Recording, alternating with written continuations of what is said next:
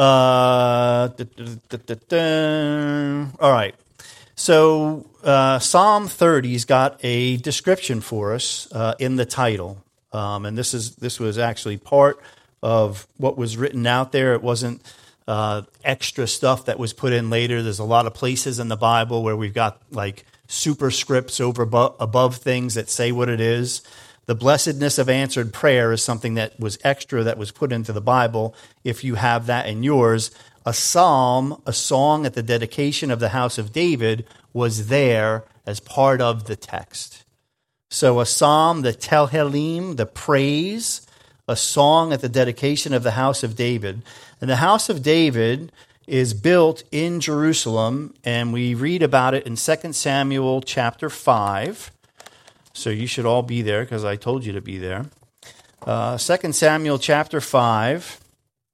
And so David has conquered living space in Jerusalem. And in verses 11 and 12, it says, Then Hiram, king of Tyre, sent messengers to David, and cedar trees, and carpenters, and masons, and they built David a house. So David knew that the Lord had established him as king over Israel, and that he had exalted his kingdom for the sake of his people Israel. David had reigned over a small portion of Israel from Hebron for a time, and then finally all of Israel came under his purview, under his leadership. Initially, there were tribes that wanted nothing to do with him, but when he came back, everybody came under his leadership, and his house has been established. And we've got this indication of what this psalm is for at the dedication of the house of David. And so I don't know if this psalm was penned when this house went up, right? So Hiram puts the last stone in place, or his stonemasons and carpenters put the last stone in place, and David sends out notes that they're having a housewarming party, and he gets a bread maker and too many toasters that he doesn't know what to do with. I don't know if it's then, after they built David a house, or if it's penned after what God says to him in 2 Samuel 7. And we are going to read the entirety of 2 Samuel 7 because I think that it is important that we hear it. Now it came to pass, 2 Samuel 7, now it came to pass when the king was dwelling in his house, and the Lord had given him rest from all his enemies all around, that the king said to Nathan the prophet, See now, I dwell in the house of cedar, but the ark of God dwells inside tent curtains. Then Nathan said to the king, Go do all that is in your heart, for the Lord is with you. But it happened that night that the word of the Lord came to Nathan, saying, Go and tell my servant David, thus says the Lord, Would you build a house for me to dwell in? For I have not dwelt in a house since the time that I brought the children of Israel up from Egypt, even to this day, but have moved about in a tent and in a tabernacle. Wherever I have moved about with all the children of Israel, have I ever spoken a word to anyone from the tribes of Israel whom I commanded to shepherd my people Israel, saying, Why have you not built me a house of cedar? Now therefore thus shall you say to my servant David, Thus says the Lord of hosts, I took you from the sheepfold, from following the sheep, to be ruler over my people, over Israel. And I have been with you wherever you have gone, and I have cut off all your enemies from before you, and have made you a great name, like the name of the great men who are on the earth. Moreover, I will appoint a place for my people Israel, and will plant them, that they may dwell in a place of their own and move no more, nor shall the sons of wickedness oppress them any more as previously. Since the time that I commanded judges to be over my people Israel, and have caused you to rest from all your enemies, also the Lord tells you that he will make you a house. When your days are fulfilled, and you rest with your fathers, I will set up your seed after you, who will come from your body, and I will establish his kingdom. He shall build a house for my name, and I will establish the throne of his kingdom forever. I will be his father, and he shall be my son. If he commits iniquity, I will chasten him with the rod of men and with the blows of the sons of men. but my mercy shall not depart from him, as I took it from Saul, whom I removed from before you. And your house and your kingdom shall be established forever before you. Your throne shall be established forever. According to all these words and according to all this vision, so Nathan spoke to David. Then King David went in, my Lord, and what is my house that you have brought me this far? And yet this was a small thing in your sight, O Lord God, and you have also spoken of your servant's house for a great while to come. Is this the manner of man, O Lord God? Now what more can David say to you? For you, Lord God, know your servant. For your word's sake and according to your own heart, you have done all these great things to make your servant know them. Therefore you are great, O Lord God, for there is none like you, nor is there any God beside you, according to all that we have heard with our ears. And who is like your people, like Israel, the one nation on the earth, whom God went to redeem for himself as a people, to make for himself a name, and to do for yourself great and awesome deeds for your land, before your people whom you redeemed for yourself from Egypt, the nations and their gods. For you have made your people Israel your very own people forever, and you, Lord, have become their God. Now, O Lord God, the word which you have spoken concerning your servant and concerning his house, establish it forever, and do as you have said. So let your name be magnified forever, saying, the Lord of hosts is the God over Israel. And let the house of your servant David be established before you. For you, O Lord of hosts, God of Israel, therefore your servant has found it in his heart to pray this prayer to you. And now, O Lord God, you are God, and your words are true, and you have promised this goodness to your servant. Now therefore let it please you to bless the house of your servant, that it may continue before you forever. For you, O Lord God, have spoken it, and with your blessing let the house of your servant be blessed forever. So God, as we go into your word today, will you give us what you have for us, Lord? Will you help us to open our hearts? Will you fill us with the knowledge of you, with the understanding of your attributes, with the understanding of your personality, God, and how you work with men and the sons of men, and how you hold to your promise. Lord, anything that you want for us, we are saying right now that we are open to receiving from you, God. Help us to put aside everything else that will go on this afternoon and tomorrow and in the future, and to say, Lord God, your servant is listening. Speak. And we ask this in Jesus' name. Amen.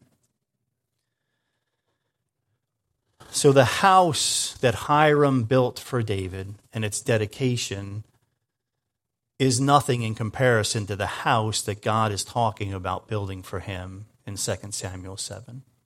A house that will be built forever. Let your name be magnified forever, and let the house of your servant David be established before you. So how far does the faithfulness of God go? Because we know things are not going to go great for Israel. His son Solomon is going to reign after him, and even in David's own reign, we know that things are going to go pretty south. So how far does this faithfulness of God go? And we're focused on a psalm that marks the dedication of the house of David. So let's take a little journey through the scriptures and find out where else we hear about this house of David.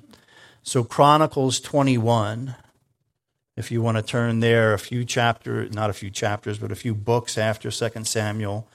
You got 2 Samuel, 1 and 2 Kings, and then 1 and 2 Chronicles.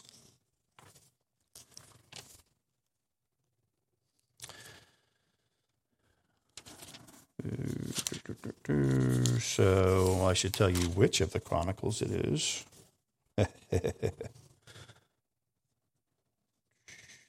Second Chronicles chapter 21.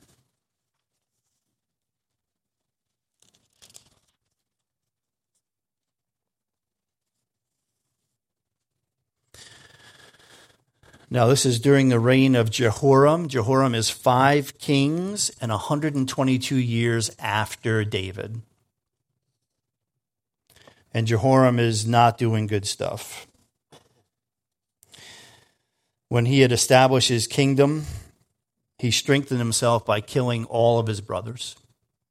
Son of Jehoshaphat killed all his brothers. 32 years old when he became king. And he walked in the ways of Ahab from Israel. Verse 7 says, "Yet the Lord would not destroy the house of David because of the covenant that he had made with David, and since he had promised to give a lamp to him and to his sons forever." The next time we see this is in Isaiah. Isaiah chapter 22. Comes up, the house of David comes up in the writings of Isaiah and Jeremiah. Isaiah is 200 years after David and prophesies during the reigns of multiple kings. Isaiah chapter 22.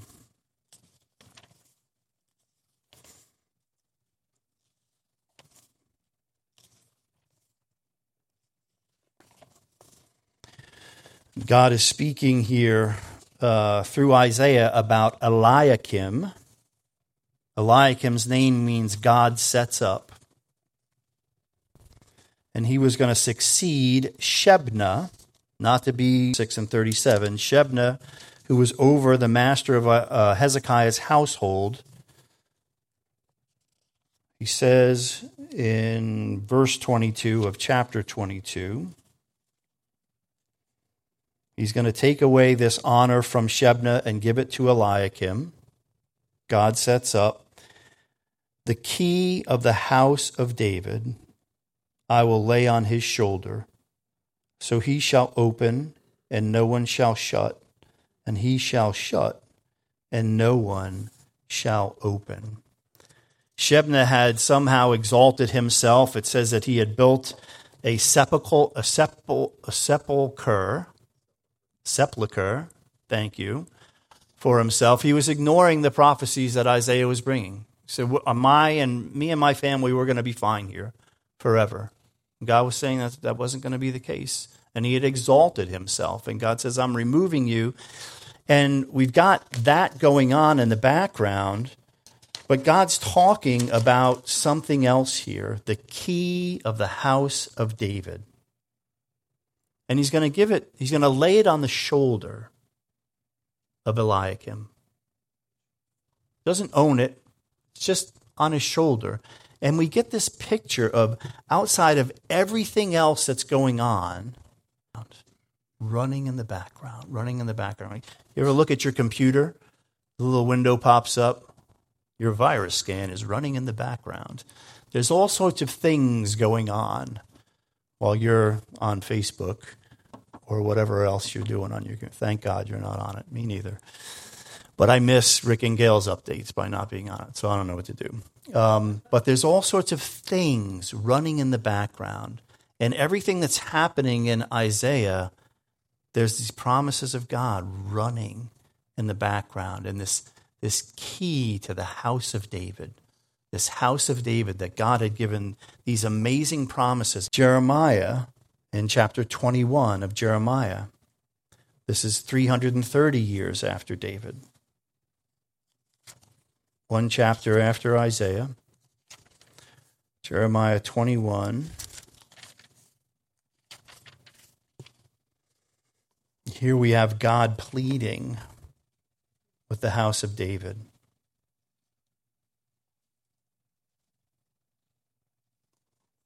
Chapter 21 and verse 12. O house of David, thus says the Lord, execute judgment in the morning, and deliver him who is plundered out of the hand of the oppressor, lest my fury go forth like fire and burn, so that no one can quench it, because of the evil of your doings. And God is here still trying to get the house of David to repent, still pleading with them, pleading with the house of David despite all their sin. They would not execute judgment in the morning. They would not deliver the plundered, and they were exiled.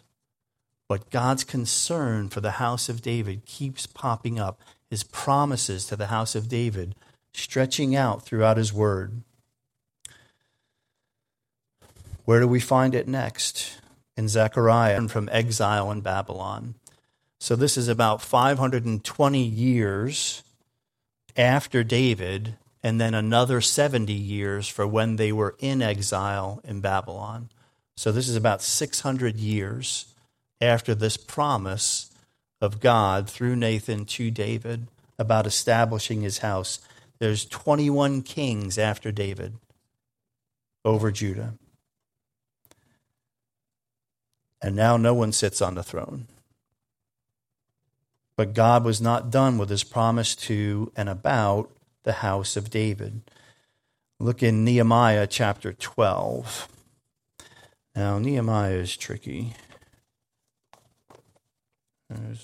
It's before Job and Ezra. No, it's after. Ezra, Job, and Nehemiah. I got to think of the song all the time, right? Ezra, Job, Nehemiah. I better be right.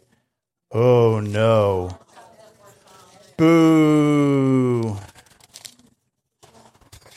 I'm going to the table of contents. Yeah. It's too late. I'm going this way now.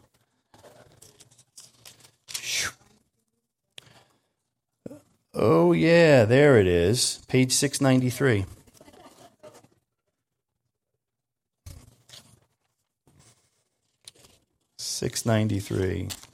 in the Bible I'm using. So in chapter 12, so very interesting here. Nehemiah has people have already gone back to Jerusalem and they have rebuilt the temple. And they write back. He gets a note from Hanani about the walls of Jerusalem and how the people are in distress and they're reproached because the walls are all broken down and they're at risk from all their enemies all around them. And so Nehemiah goes back to rebuild the walls, and that work goes on. And in chapter 12, they're dedicating the walls. The walls have been rebuilt in spite of great opposition. And in chapter 12, they're dedicating the walls. And in verse 37, it talks about how by the fountain gate in front of them, they went up the stairs of the city of David on the stairway of the wall beyond the house of David as far as the water gate eastward. What is he talking about? Well, at the dedication of the wall, Nehemiah and other officials stood at the temple, and they had two choirs of thanksgiving that went out from either side from them.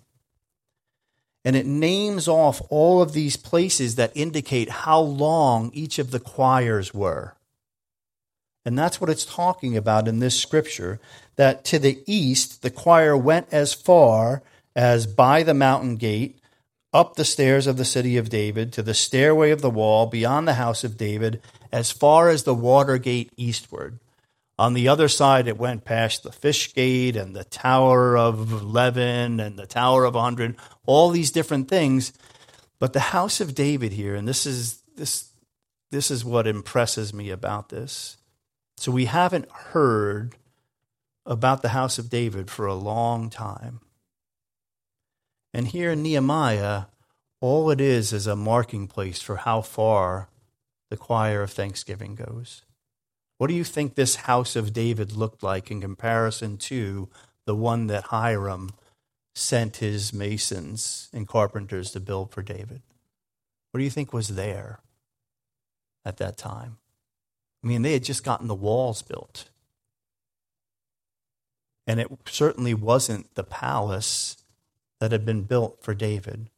All it is here in Nehemiah is a footnote of how far the choir, the old gate, the Tower of Ovens, the fish gate.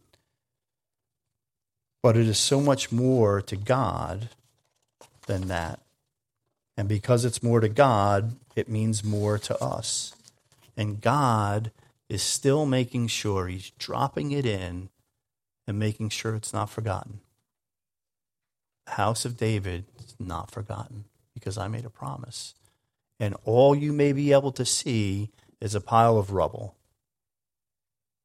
That may be all that you see of it now, but it will become something more. Zechariah chapter 12.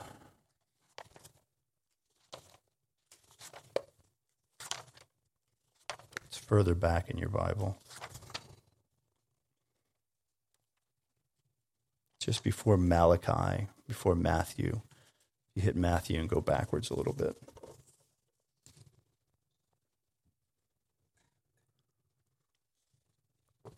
I want to read 2 verses from Zechariah.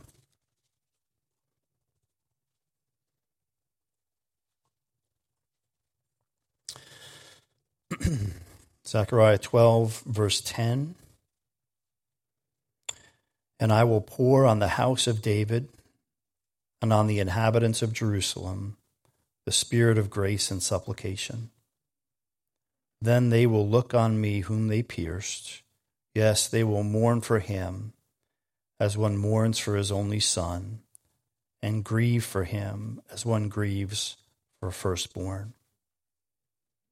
God had not forgotten about the house of David. And then in chapter 13 and verse 1, he says, in that day a fountain shall be opened for the house of David and for the inhabitants of Jerusalem, for sin and for uncleanness. Where he had pled with them in Jeremiah, execute judgment, save those that are plundered. He says, I'm going to take care of all of that. I'm going to take care of all of that, all of what you did not do, because I made a promise. Because God made a promise, and he will see it through. And the next time we hear this phrase, the house of David, Luke chapter 1. Verses 26 through 33 say this.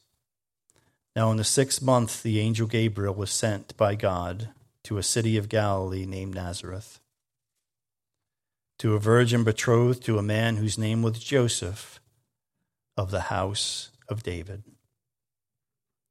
The virgin's name was Mary, and having come in, the angel said to her, Rejoice, highly favored one, the Lord is with you. Blessed are you among women.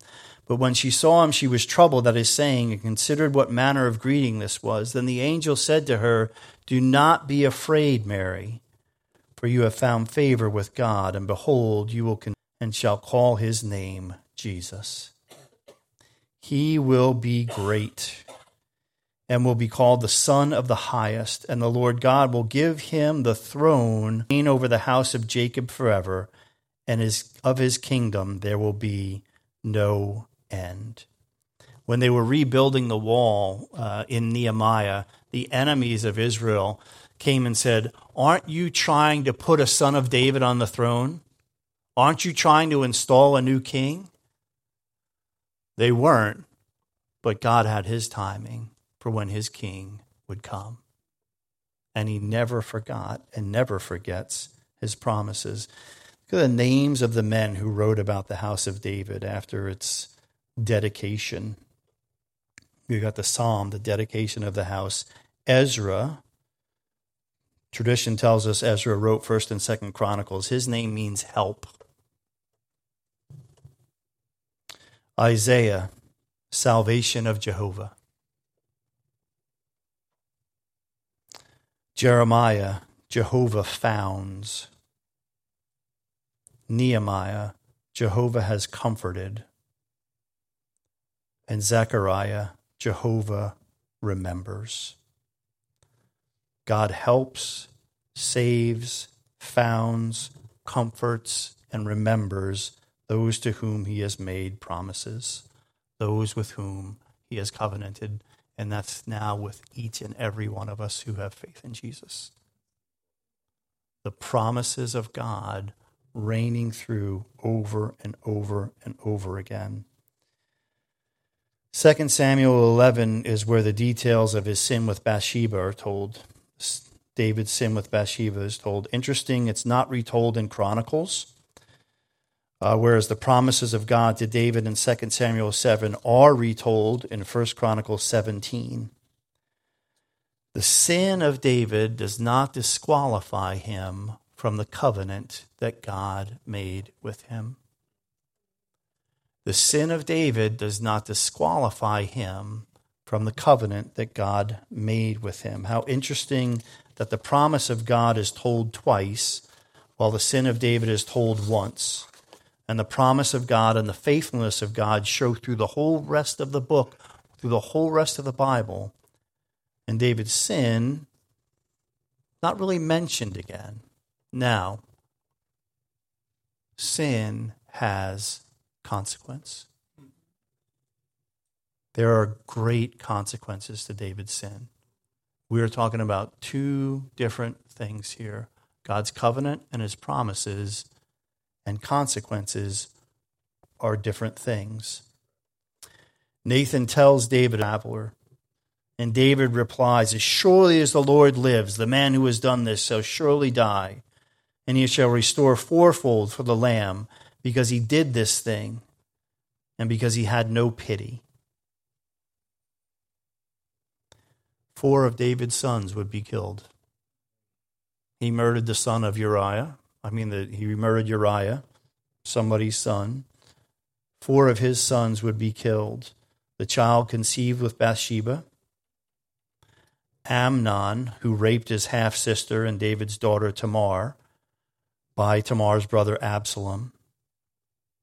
Absalom himself, who he undertook driving David from Jerusalem, and Adonijah by Solomon's orders. So the exact thing that David said would happen, and there were more consequences than that. But he said, he shall be repaid 4 times. And that is one of the things that God allowed to happen in his life. There are consequences for sin. When Nathan comes to David, he says, the sword shall not depart from your house because you have despised me. We need to look at sin as despising God. Sometimes it's really easy to do. Sometimes it's really easy to just be in it. It's despising God, and it has consequences that trail after. Vicious consequences. Am I trying to bring you down? No, I am trying to encourage you to see sin for what it is. I'm trying to encourage you. I'm trying to encourage me. See sin for what it is. And there are consequences. We need to keep it in mind. There was great difficulty way the promises and the faithfulness of God. What Nathan would say to him, David finally says in verse 13 of 2 Samuel 12, I have sinned against the Lord. And Nathan said to David, the Lord also has put away your sin. You shall not die. But the sword is never going to depart from your house. Brothers and sisters, God has put away your sin. And I would encourage you to keep his promises and faithfulness before you, even when the consequences come. We want to avoid consequences. I'll speak for myself. I would like to sin and have no consequences. So what I'm saying, what my flesh wants to do is despise God and have no consequences. My flesh wants to despise God and have no consequences. God says, I've put away your sin. it can't interfere with my promises for you. Your life may be difficult because of it. Your life will be difficult because of it. On our side, because we're experiencing consequences. He's disciplining us as any father that loves their children would discipline us. And he's doing it from love, but he's not taking away his promises. We get consequences confused with the promises of God. And Satan says, yes, please do. Please get those confused. Please think God's abandoned you. Please think that his promises are no longer valid for you. And God says, I have put away your sin. I've dealt with that. My promises still exist for you. You may have consequences, but even those consequences, I will work for your good. If we would see things in the correct light, it would make so much for us. Don't get confused between penalty and consequence. Penalty would be God takes his promises away. The wrath of God resting on us again would be God taking his promises away. Don't get confused. Don't think that consequences mean that. It means difficulty in your life, and God wants to use those things, as he wants to use everything for us. We'll get to it in Psalm 30. Weeping may endure for a night, but a shout of joy will come in the morning. The consequences are momentary. The promises last forever. Not every consequence is a result of our sin either. I do not want to position this as everything that goes wrong in your life is from sin. We know that that's not the case. And don't let the enemy fool you there either. And those things that are happening in your life do not interfere with the promises that God has given you. Nothing interferes with the promises that God has given you. No height nor depth, God, which is in Christ. The one coming, the one that keeps the house of David established, and the one that will return for us. All right, so let's go back to Psalm 30. We'll finally get there. Psalm 30, a psalm, a song at the dedication of the house of David. I will extol you, O Lord, for you have lifted me up and have not let my foes rejoice over me. O Lord, my God, I cried out to you and you healed me. O Lord, you brought my soul up from the grave. You have kept me alive that I should not go down to the pit. Sing praise to the Lord, you saints of his, and give thanks at the remembrance of his holy name. For his anger is but for a moment. His favor is for life.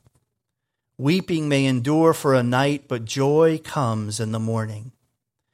Now in my prosperity I said, I shall never be moved. Lord, by your favor you have made my mountain stand strong. You hid your face, and I was troubled. I cried out to you, O Lord, and to the Lord I made my supplication. What profit is there in my blood when I go down to the pit? Will the dust praise you?